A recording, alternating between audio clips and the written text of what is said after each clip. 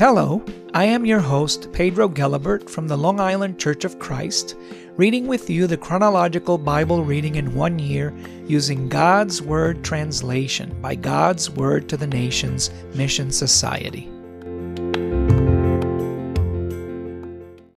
Luke 10.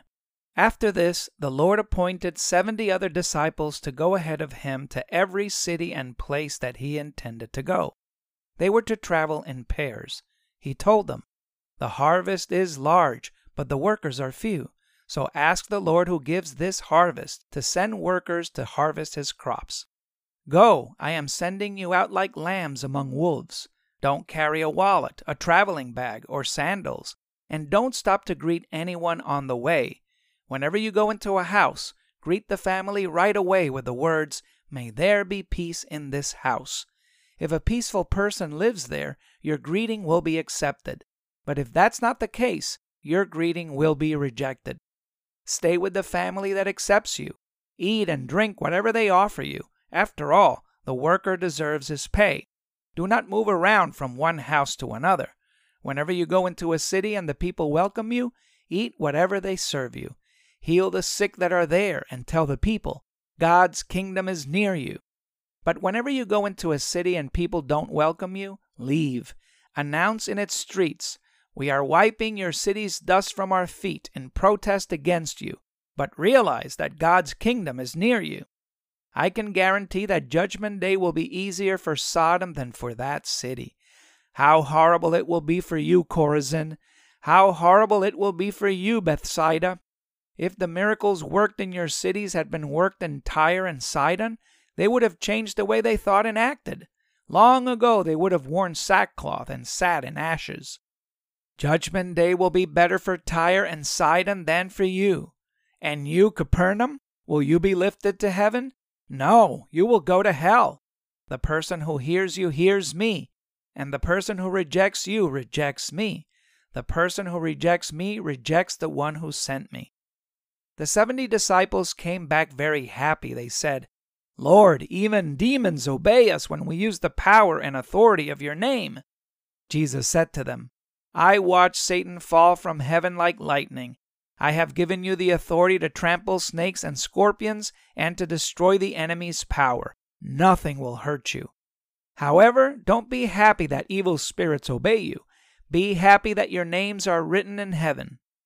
In that hour the Holy Spirit filled Jesus with joy. Jesus said, "I praise you, Father, Lord of heaven and earth, for hiding these things from wise and intelligent people and revealing them to little children. Yes, Father, this is what pleased you. My Father has turned everything over to me. Only the Father knows who the Son is, and no one knows who the Father is except the Son and those to whom the Son is willing to reveal him." He turned to his disciples in private and said to them, "How blessed you are to see what you've seen. I can guarantee that many prophets and kings wanted to see and hear what you've seen and heard, but they didn't." Then an expert in Moses' teaching stood up to test Jesus. He asked, "Teacher, what must I do to inherit eternal life?" Jesus answered him, "What is written in Moses' teachings? What do you read there?" He answered, "Love the Lord your God with all your heart, with all your soul, with all your strength, and with all your mind, and love your neighbor as you love yourself." Jesus told him, "You're right. Do this, and life will be yours." But the man wanted to justify his question, so he asked Jesus, "Who is my neighbor?" Jesus replied, "A man went from Jerusalem to Jericho. On the way, robbers stripped him, beat him, and left him for dead. By chance, a priest was traveling along the road. When he saw the man, he went around him and continued on his way. Then a Levite came to that place. When he saw the man, he too went around him and continued on his way. But a Samaritan, as he was traveling along, came across the man. When the Samaritan saw him, he felt sorry for the man, went to him and cleaned and bandaged his wounds. Then he put him on his own animal, brought him to an inn, and took care of him. The next day the Samaritan took out 2 silver coins and gave them to the innkeeper. He told the innkeeper, "Take care of him. If you spend more than that, I'll pay you on my return trip." Of these 3 men, Who do you think was a neighbor to the man who was attacked by the robbers?" The expert said, "The one who was kind enough to help him." Jesus told him, "Go and imitate his example." As they were traveling along, Jesus went into a village. A woman named Martha welcomed him into her home. She had a sister named Mary. Mary sat at the Lord's feet and listened to him talk, but Martha was upset about all the work she had to do. So she asked, "Lord, don't you care that my sister has left me to do the work all by myself? Tell her to help me." The Lord answered her, "Martha, Martha, you worry and fuss about a lot of things. There's only one thing you need. Mary has made the right choice, and that one thing will not be taken away from her." Luke 11. Once Jesus was praying in a certain place. When he stopped praying, one of his disciples said to him, "Lord, teach us to pray as John taught his disciples." Jesus told them, "When you pray, say this: Father, let your name be kept holy. Let your kingdom come. Give us our bread day by day. Forgive us as we forgive everyone else. Don't allow us to be tempted." Jesus said to his disciples, "Suppose one of you has a friend. Suppose you go to him at midnight and say, 'Friend, let me borrow 3 loaves of bread. A friend of mine on a trip has dropped in on me and I don't have anything to serve him.' Your friend might answer you from inside his house, 'Don't bother me. The door is already locked and my children are in bed. I can't get up to give you anything.' I can guarantee that although he doesn't want to get up to give you anything, he will get up and give you whatever you need because he is your friend and because you were so bold. So I tell you to ask and you will receive. Search and you will find. Knock and the door will be opened for you. Everyone who asks will receive. The one who searches will find. And for the person who knocks, the door will be opened. If your child asks you, his father, for a fish, would you give him a snake instead? Or if your child asks you for an egg, would you give him a scorpion? Even though you're evil, you know how to give good gifts to your children. So how much more will your Father in heaven give the Holy Spirit to those who ask him?" Jesus was forcing a demon out of a man. The demon had made the man unable to talk. When the demon had gone out, the man began to talk. The people were amazed. But some of them said, "He can force demons out of people only with the help of Beelzebul, the ruler of demons." Others wanted to test Jesus and demanded that he show them some miraculous sign from heaven. Since Jesus knew what they were thinking, he said to them, "Every kingdom divided against itself is ruined. A house divided against itself falls. Now, if Satan is divided against himself, how can his kingdom last? I say this because you say Beelzebul helps me force demons out of people. If I force demons out with the help of Beelzebul, who helps your followers force them out? That's why they will be your judges. But if I force out demons with the help of God's power, then God's kingdom has come to you. When a strong man, fully armed, guards his own mansion, his property is safe.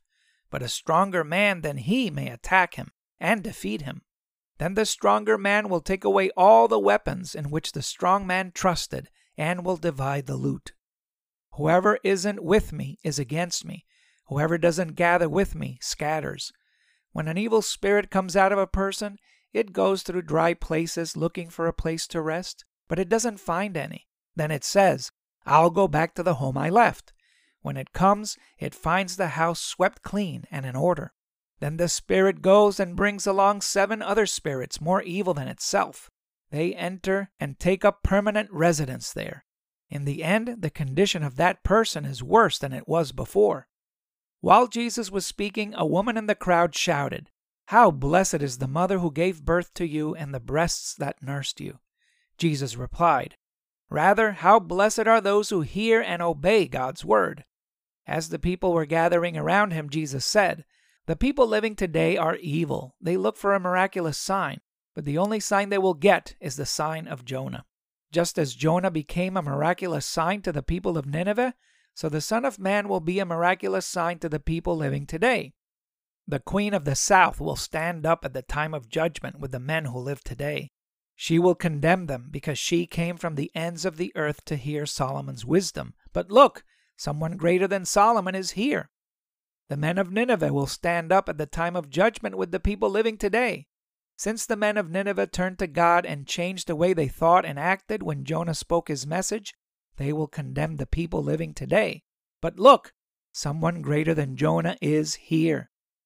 No one lights a lamp and hides it or puts it under a basket. Instead, everyone who lights a lamp puts it on a lampstand so that those who come in will see its light. Your eye is the lamp of the body. When your eye is unclouded, your whole body is full of light. But when your eye is evil, your body is full of darkness. So be careful that the light in you isn't darkness. If your whole body is full of light and not darkness, it will be as bright as a lamp shining on you. After Jesus spoke, a Pharisee invited him to have lunch at his house, so Jesus accepted the invitation. The Pharisee was surprised to see that Jesus didn't wash before the meal. The Lord said to him, "You Pharisees clean the outside of cups and dishes, but inside you are full of greed and evil. You fools! Didn't the one who made the outside make the inside too? Give what is inside as a gift to the poor, and then everything will be clean for you. How horrible it will be for you, Pharisees! You give God 1/10 of your mint, spices, and every garden herb, but you have ignored justice and the love of God. You should have done these things without ignoring the others. How horrible it will be for you, Pharisees! You love to sit in the front seats in the synagogues and to be greeted in the marketplaces. How horrible it will be for you! You are like unmarked graves. People walk on them without knowing what they are." One of the experts in Moses' teaching said to him, "Teacher, when you talk this way, you insult us too." Jesus said, "How horrible it will be for you experts in Moses' teachings. You burden people with loads that are hard to carry, but you won't lift a finger to carry any of these loads. How horrible it will be for you. You build the monuments for the prophets, but it was your ancestors who murdered them. So you are witnesses and approve of what your ancestors did. They murdered the prophets for whom you build monuments. That's why the wisdom of God said, 'I will send them prophets and apostles.' They will murder some of the prophets and apostles and persecute others. So the people living now will be charged with the murder of every prophet since the world was made. This includes the murders from Abel to Zechariah, who was killed between the altar and the temple. Yes, I can guarantee this truth. The people living today will be held responsible for this. How horrible it will be for you experts in Moses' teachings. You have taken away the key that unlocks knowledge. You haven't gained entrance into knowledge yourselves, and you've kept out those who wanted to enter." When Jesus left, the experts in Moses' teachings and the Pharisees held a terrible grudge against him. They questioned him about many things and watched him closely to trap him in something he might say. John 10, verses 22 through 42. The festival of the dedication of the temple took place in Jerusalem during the winter. Jesus was walking on Solomon's porch in the temple courtyard. The Jews surrounded him. They asked him, "How long will you keep us in suspense? If you are the Messiah, tell us plainly." Jesus answered them, "I've told you, but you don't believe me. The things that I do in my Father's name testify on my behalf. However, you don't believe because you're not my sheep. My sheep respond to my voice, and I know who they are. They follow me, and I give them eternal life. They will never be lost, and no one will tear them away from me. My Father who gave them to me is greater than everyone else, and no one can tear them away from my Father. The Father and I are one." The Jews had again brought some rocks to stone Jesus to death. Jesus replied to them, "I've shown you many good things that come from the Father. For which of these good things do you want to stone me to death?" The Jews answered Jesus, "We're going to stone you to death not for any good things you've done, but for dishonoring God. You claim to be God, although you're only a man." Jesus said to them, "Don't your scriptures say, 'I said, you are gods'? The scriptures cannot be discredited. So if God calls people gods, and they are the people to whom he gave the scriptures, why do you say that I'm dishonoring God because I said I'm the Son of God? God set me apart for this holy purpose and has sent me into the world. If I'm not doing the things my Father does, don't believe me. But if I'm doing those things and you refuse to believe me, then at least believe the things that I'm doing." Then you will know and recognize that the Father is in me, and that I am in the Father." The Jews tried to arrest Jesus again, but he got away from them. He went back across the Jordan River and stayed in the place where John first baptized people. Many people went to Jesus. They said, "John didn't perform any miracles, but everything John said about this man is true." Many people there believed in Jesus.